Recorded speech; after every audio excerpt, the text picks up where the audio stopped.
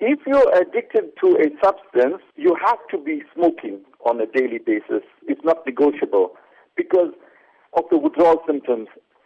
If they don't smoke on time, then the withdrawal effects of the drug is really hectic.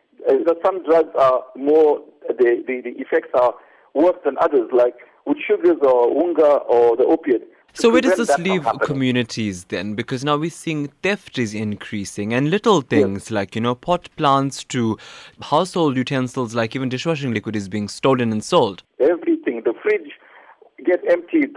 The groceries from the grocery cupboard, toothpaste, lotion, anything goes. Clothes. Well, they start with the small items first and then they go for the bigger ones. The TVs, the radios, anything is for sale. And the sad thing is, there's a market for these things. When these guys steal stuff from the clothesline, for example, they know who's going to buy the clothes. They actually get orders from the residents.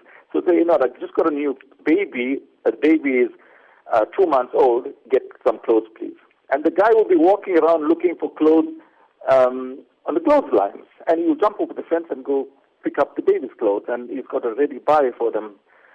So the people are not helping as well then, in keeping the thing going because they are helping these guys to buy the goods that these guys are stealing.